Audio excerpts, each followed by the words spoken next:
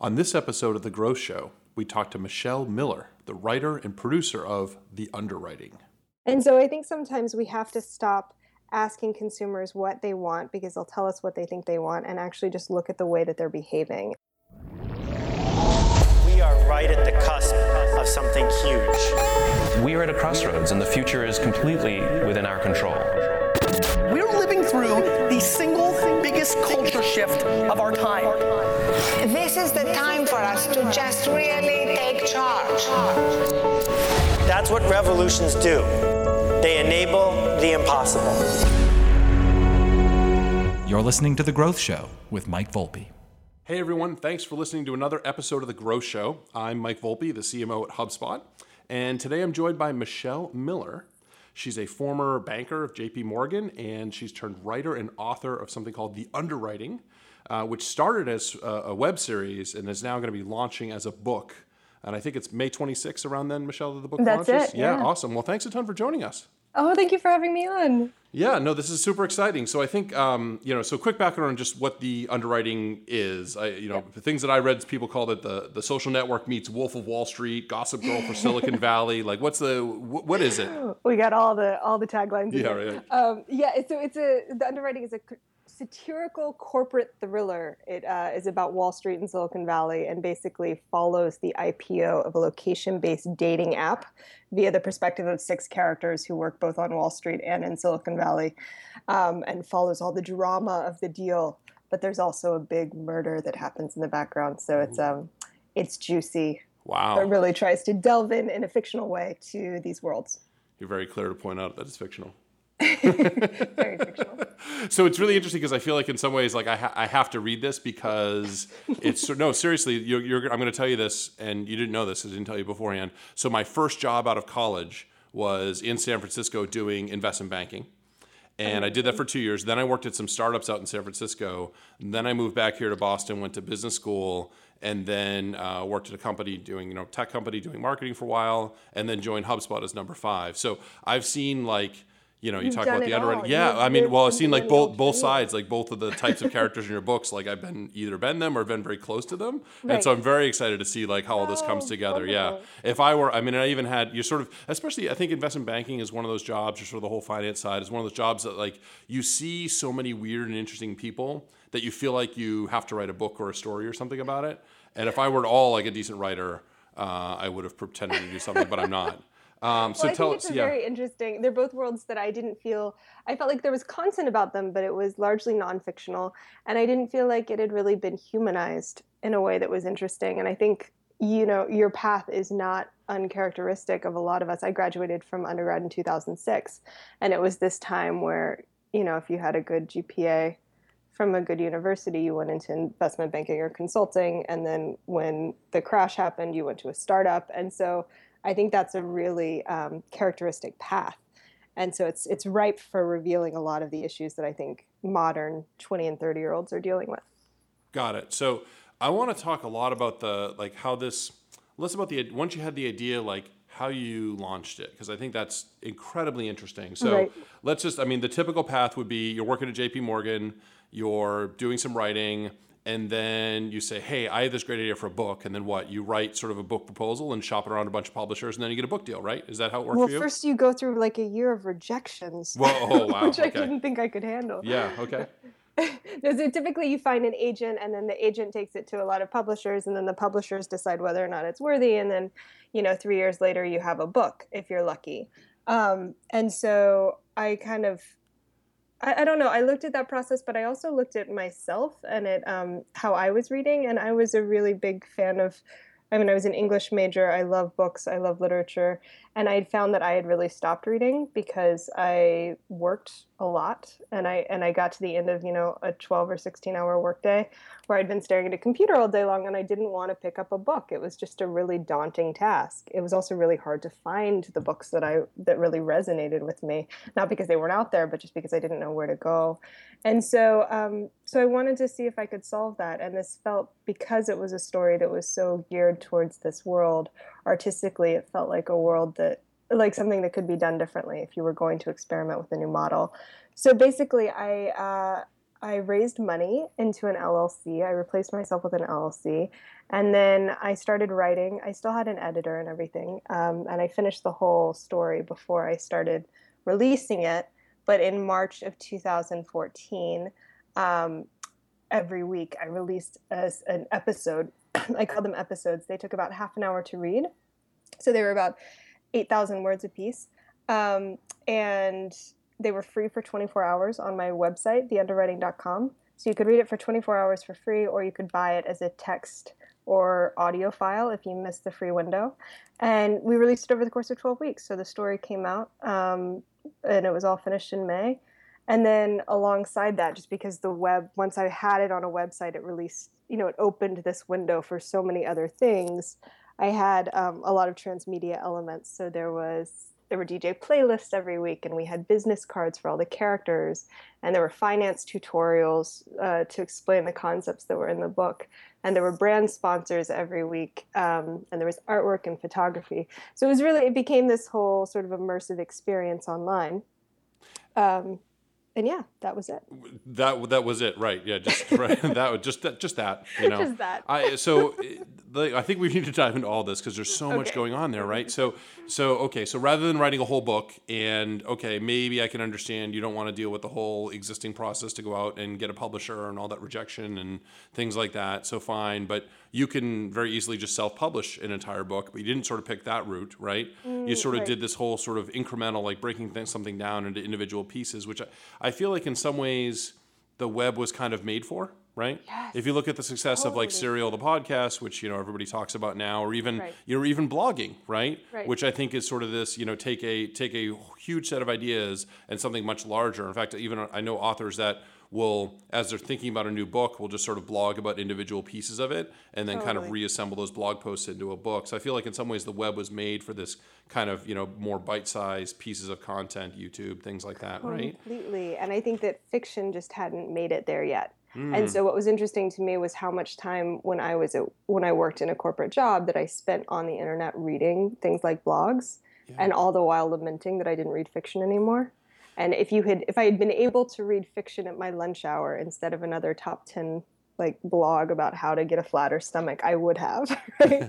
And so the whole idea was, can you put fiction into that space? And at the same time, can you revive the serial novel as a form? A lot of my favorite authors, Charles Dickens, Henry James, even Tom Wolfe in Bonfire of the Vanities, all of those were initially published serially. And so it really feels like a form that is ripe for revival given shorter attention spans. Well, and as a marketer, I think what's interesting about it is it gives you an opportunity to promote the first one, right? Right. And then hopefully get, if it's good, most of that audience to then do the second. But you also have an opportunity when you launch the second one to kind of promote it again and hopefully get in front of more people, right? And to some degree, what you were able to do over all those episodes, as you called them, was kind of build an audience incrementally from one to the other, right? Such that at the end you had had a much bigger audience, right? Exactly. And from a revenue standpoint, I think there was definitely a push to get people to join in at week 3 so that they had to go back and buy the first 2 episodes. Oh, that's interesting because they were free for the 24 hours when they launched. Right. So if you so if you get in later, that's interesting. And it's sort of like the opposite of watching TV series now, where I feel like if you get in, after the first season or so, it's almost about the same actually. Yeah. So it's like you get in and you can get all the episodes for free on Netflix. But then if you want to watch the most recent season, maybe you have to buy it or you have to watch it live and then, you're at least the ads are trying to get exposed to you, right? Completely. I will say, I think the free window is critical. I think when it comes to content that people, if you give it to them for free and they miss it, then they're like, oh, my bad. Let me pay for it. Oh, they don't feel bad. That's interesting. Like the psychology there. Yeah. Like it could have been free, but it's my bad for missing it. So I'm paying. Exactly. I'm not actually paying for the content. I'm paying $1.50 penalty for not acting fast enough. Right. Exactly. That's interesting. And then they're not mad at you. 12 episodes, basically, you have the super fans who actually tuned in every single week and read it for free every single week, and God bless them. But most people missed. The majority miss at least one, so they end up paying something. Sure, yeah. So I think that those super fans are probably the ones that do the most sharing and most promotion. So in some ways, you don't mind giving them to them for free. Not at all. Yeah. That's interesting. So tell us more about sort of that promotion that you were doing to kind of get into it. Like, this isn't the kind of thing where, the internet doesn't work where you just put one thing up there and then all of a sudden the entire world links to it and shares it. But yeah, I know. Gosh, it was like that was the promise of the internet. It was just like publish something online and the whole world is going to be there, right? I mean, there's a lot of websites that get no traffic. So it's certainly, you built up the underwriting.com fine, you posted an episode there, but like, what were the things you did either before the first episode or at the launch of the first, second, third? Like, talk to us about those things. Yeah, definitely. Well, I think the biggest thing was there was all this, the transmedia stuff was yes, because I think that that's really interesting art, and I think it's fun, and the internet allows us to create a more immersive experience in reading. But it was also that it meant that a lot of people were involved. So by the time, my DJs were in London, the guy who shot my video trailer was in Chicago, the actors who read my audiobooks were in LA, my investors were in San Francisco. So by the time all of this was done, I had like 40 people who had a vested interest in posting it on their Facebook walls. And they were all in different cities, and they were all totally my 25 to 40-year-old urban professional demographic who I wanted to read. And so they all posted it, and it didn't feel like...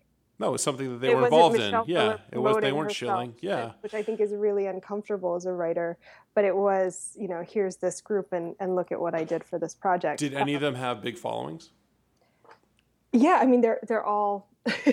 they were all kind of in my key. I knew my audience. I knew that I wanted these 25 to 40-year-old bankers and consultants and people who were in these worlds to be reading it. And that's where most of the people who were involved came from. So it worked. That worked really, really well as a starting point. Yeah, there's got to be more than that, though. I mean, did you do any advertising? Were there other things that you did? Are we talking about my mistakes? I wish, No. Frankly, it's humbling to admit that I wish that I had just sucked up and paid a lot more for PR, because it's just such a slog. And I was so precious about making it all very organic and grassroots, which it went well for that. But I do think that there's value to getting that expensive promotion. That said, the grassroots stuff that did work really well, we had Tinder accounts for all the characters. Okay. So Brooke, who was a girl who was helping me implement all of this, she and I would sit and play Tinder for all the characters. And how did you do that? Would you just like log out and log in, or did you have actually a different device for each character? We had 3 iPhones. Okay, got it. And so there were 3 characters who had them. One was a really hot girl who got absolutely harassed. Oh my God. I came out of dinner once and she had 106 messages, and men were brutal to her. It was really a fascinating insight into Tinder. How many of them knew it was how many of them mentioned the website within 3 flirts? That was our rule. So right, there you go. Yeah. How many people do you think knew it was a character? Oh gosh. Versus a real person. Less than 15%. So most people didn't. So they all thought it was. That's interesting. Yeah. Huh. Okay. That game will end very quickly once some ad agency catches on. But, completely. Yeah. And Tinder will probably figure out a way to have like a professional, advertising account that'll be like $1,000 a month or something, right? We just figured out their monetization strategy. Yeah, totally. There we go. Perfect. Yeah. So we did that. We did, I handed out a lot of flyers in coffee shops that I knew investment bankers were in. One day I went and we spray chalked the Underwriting logo in front of the big banks.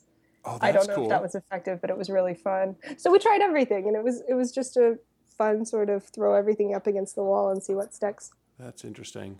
How do you know what coffee shops investment bankers go to?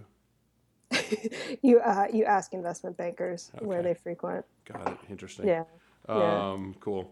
So, and what about email? Talk to me. Did you do anything with email? It sounds like a lot of Facebook, a lot of interesting kind of, real world stuff. The Tinder thing I think is fascinating.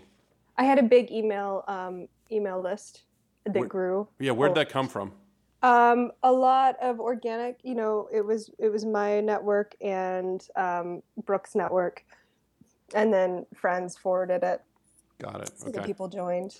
The other thing that you did that I read somewhere was that when you purchased the episodes, if you missed the free download window, you spent $1.50, but then you had a bunch of partnerships with companies that you felt like tied into the characters in the book potentially. Totally. And then you would get these other sort of, discounts or free offers from, these partners that you had, right? Talk to us a Right, little bit about exactly. that. So How every that week there came was a about. brand sponsor. Okay. And basically how it worked is if you bought the episode, then you got a discount for the brand sponsor's website. And I took a piece off the back end.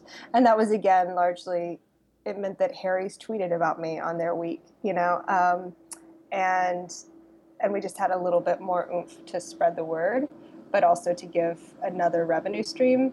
I really look at writing, and I've taken a lot of cues from the music industry, both as an artist, where I feel like we're in a world where as an artist you put your song up on Spotify and then a record label finds you. I think now as a writer that's what you do too. You put your stuff, so again, going back to instead of going and getting an agent, put your stuff out online and show that it has an audience, and then the publishers will find you. But also, in terms of content and selling content, look at the ancillary revenue streams that come around the content. So, right, musicians make no money off of selling their songs, they make money off of the concerts.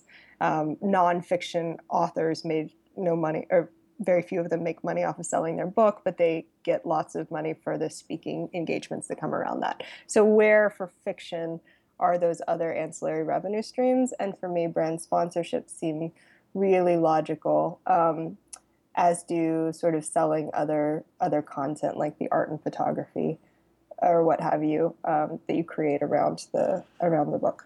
Have you ever thought about product placement? Like, I feel like that's Yes, a revenue stream for movies and massively, and TV, I love right? it. Yeah. No, seriously, right? I mean, you were just talking about sponsorship of each week, but what if a company could pay to be, some technology tool that the folks doing the startup in your book were using to build something on top of, right? I mean, I think there are a lot of people that would pay money for that. It's interesting. That was my original thought, because especially with the digital format, it would have been so easy to write in Todd Kent used a Harry's razor set. Yeah. And with a hyperlink to Harry's. Yeah. But I think a lot of the young millennial brands are really self-conscious about product placements, which I understand. When you're a young company, it's really important to be hyper sensitive about your brand and its affiliations. I'd love to get to a point, and I wasn't with this because I just hadn't proved it yet, to talk to bigger brands. My dream though is to get I really wanted Kiehl's to sponsor this whole thing. I thought it was a nice nod to the old soap opera tradition. I don't know if you know that soap operas were, of course, paid for by big soap companies. Yeah, no, it was basically Soap. Yeah, it was like typically laundry detergent. I think specifically back in the day, it was like Tide and all the brands from Procter and Gamble. That's why they were called soap operas, right? Yeah. Yeah, exactly. Yeah. So I really want to find the new soap and have them soap underwrite opera, my next thing. That's interesting. Yeah, I wonder. Yeah, okay, interesting. Anyway. That would be cool. I like that. Awesome. So talk to us a little bit about the LLC portion of this, right? So I think that's something else that you did was very interesting. So you raised money and you sort of turned, for most authors, I feel like it's really them and they're doing a bunch of work individually. But you had, Right. On the production side, you had this whole team doing, videos and DJ playlists and all these things, right? But you also, you mentioned this kind of just in one phrase at the very beginning, but you raised money. And you're almost doing like a venture-backed startup in this industry that hasn't why? Why? It's just the way that I knew how to do things. I came from this business startup background. I was like, oh, of course you have to raise money. No, but I think for me personally, I was coming out of a job. I had just paid back my loan, so I was lucky that I didn't have any debt. But I didn't exactly have a lot of money. And so I looked at myself as a creator and what pressures were good for me and what pressures weren't good for me, and tried to optimize for those, to be honest. And so money pressure is not good for me. I just kind of freak out and I don't make good decisions. But people pressure, feeling like I'm responsible to people is good for me. And so is time pressure. And so the raising money kind of allowed me not only to do these other things, but also to pay myself enough to eat for a year, and to feel a responsibility to people to hold me accountable. Interesting. So I think that was really helpful for me. I feel like a lot of writers have that, without that some other pressure that they put themselves, it's hard to finish, right? Yeah. It's hard to really kind of get the book over the finish line. I've heard from a few folks that I know that have done something like that. That's interesting. Yeah. Okay. And so who were these investors? Are these people that typically do angel investments in tech startups? Are they other types of investors? Talk to us more about that. They were mostly either VCs who invested personally or angel investors who are used to investing in tech. And of course, there was also they all invested in this and had the first right to invest in whatever I do next to expand it, which is very much the plan. I think that I'm one of these rare, maybe increasingly rare in the Valley, but I didn't want to raise $10 million and promise $1 billion. 10 million? How about 100 million? 100 million, whatever the Yeah. valuations are so crazy right now. But I think that there's real value in saying, I don't quite know how this is going to go. Yeah. So give me a little bit of money and let's try it with this one, and then we'll see. And so I think that this has been a real success. But I didn't want to. I don't know. Maybe that was a mistake. But I like starting small and proving it before I. No, I think I'm a huge fan of that. I think it makes a lot of sense.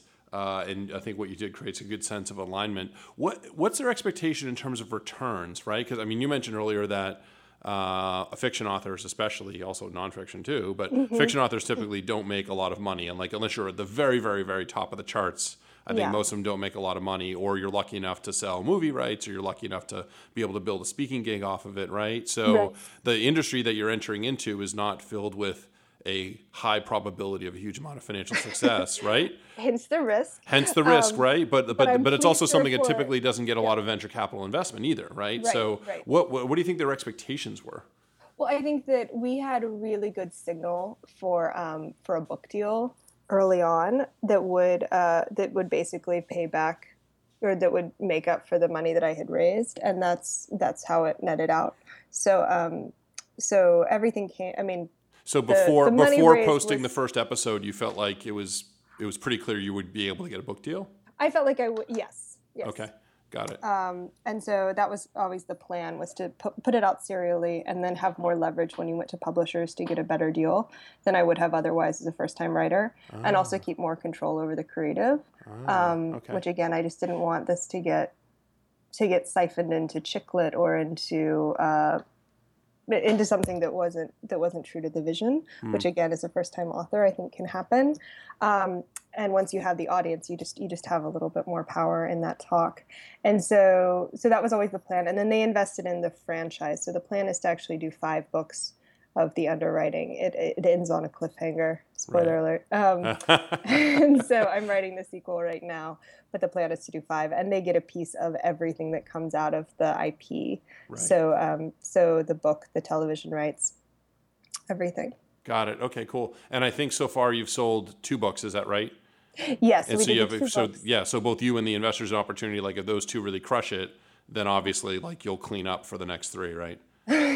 Hopefully. Yeah. Well, good. Good luck, right? That's exactly. I'm sure what you're hopefully thinking. Yeah. So we've sold the first 2 books have sold in 20 countries now. So.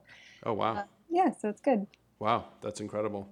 All right, give us maybe some advice. So you're someone who you just met, is an entrepreneur going into a relatively traditional market, right? Okay. What are the things that they should think about in terms of maybe trying to figure out some new way to launch? Because I feel like at the core of all this, that's what you did. You took a very traditional market. You had a good idea for a product, but you said, you know what, just going into that traditional market with the traditional model means you don't really have a whole lot of leverage. So what's a way to figure out how do you get more leverage and get a better, more successful launch and get going a little faster? What's any advice for folks on how to go about rethinking that a little bit? Yeah. Oh, I'm so obsessed with design thinking, which is, audience first. So kind of this example of Method hand soap is my favorite, where they kind of looked at the soap industry and everybody was saying, oh, do people like foamy soap, or do they like the microbeads? And they were doing all these focus tests where women were like, oh, I really like the microbeads. And then Method just went to the store, and right as the consumer was in the store buying their soap, they said, what are you thinking about right now? And those people all said, I'm thinking about what this looks like in my bathroom. Right? And so Method said, oh, I bet it'll do better if we just make a really pretty bottle that looks pretty on your bathroom shelf. And so I think sometimes we have to stop asking consumers what they want, because they'll tell us what they think they want, and actually just look at the way that they're behaving. And I think at least with writing and fiction, people are saying, oh, I don't like reading fiction. I'm sorry, I just don't read fiction. It's not productive. It doesn't fit in my life. It's too daunting. It's too long. And it's like, is that true?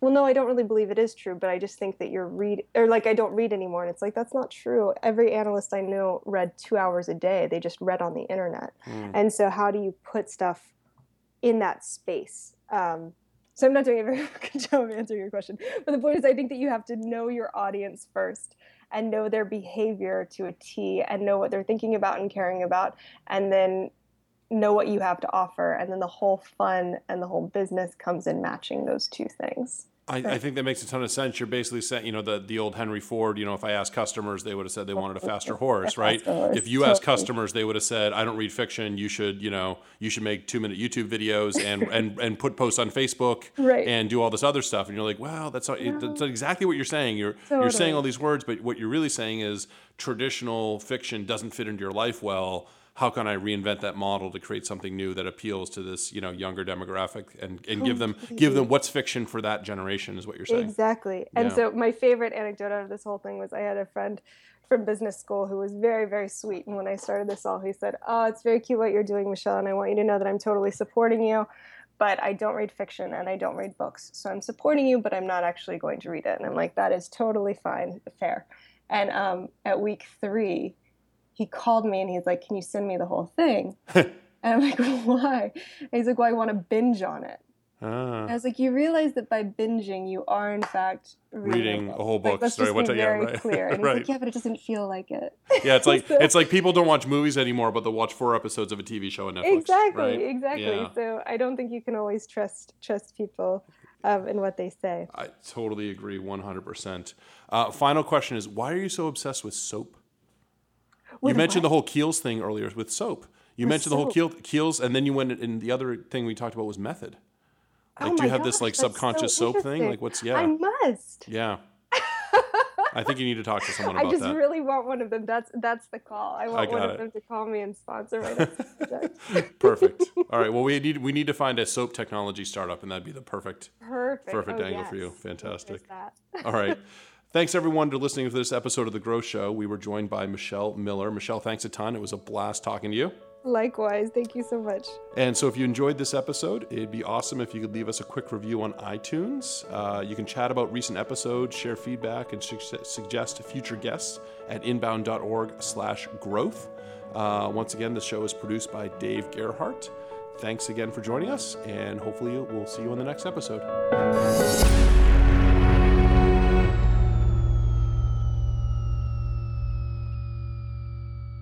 Awesome. Yeah. Can you hear me okay? You're pretty good. I'm getting some weird hand signals from the booth. Are you using any headphones or anything like that? No, I'm not. Will that help? It usually does help a little bit. Yeah, if you want to if you have some of those around, let's give them a shot.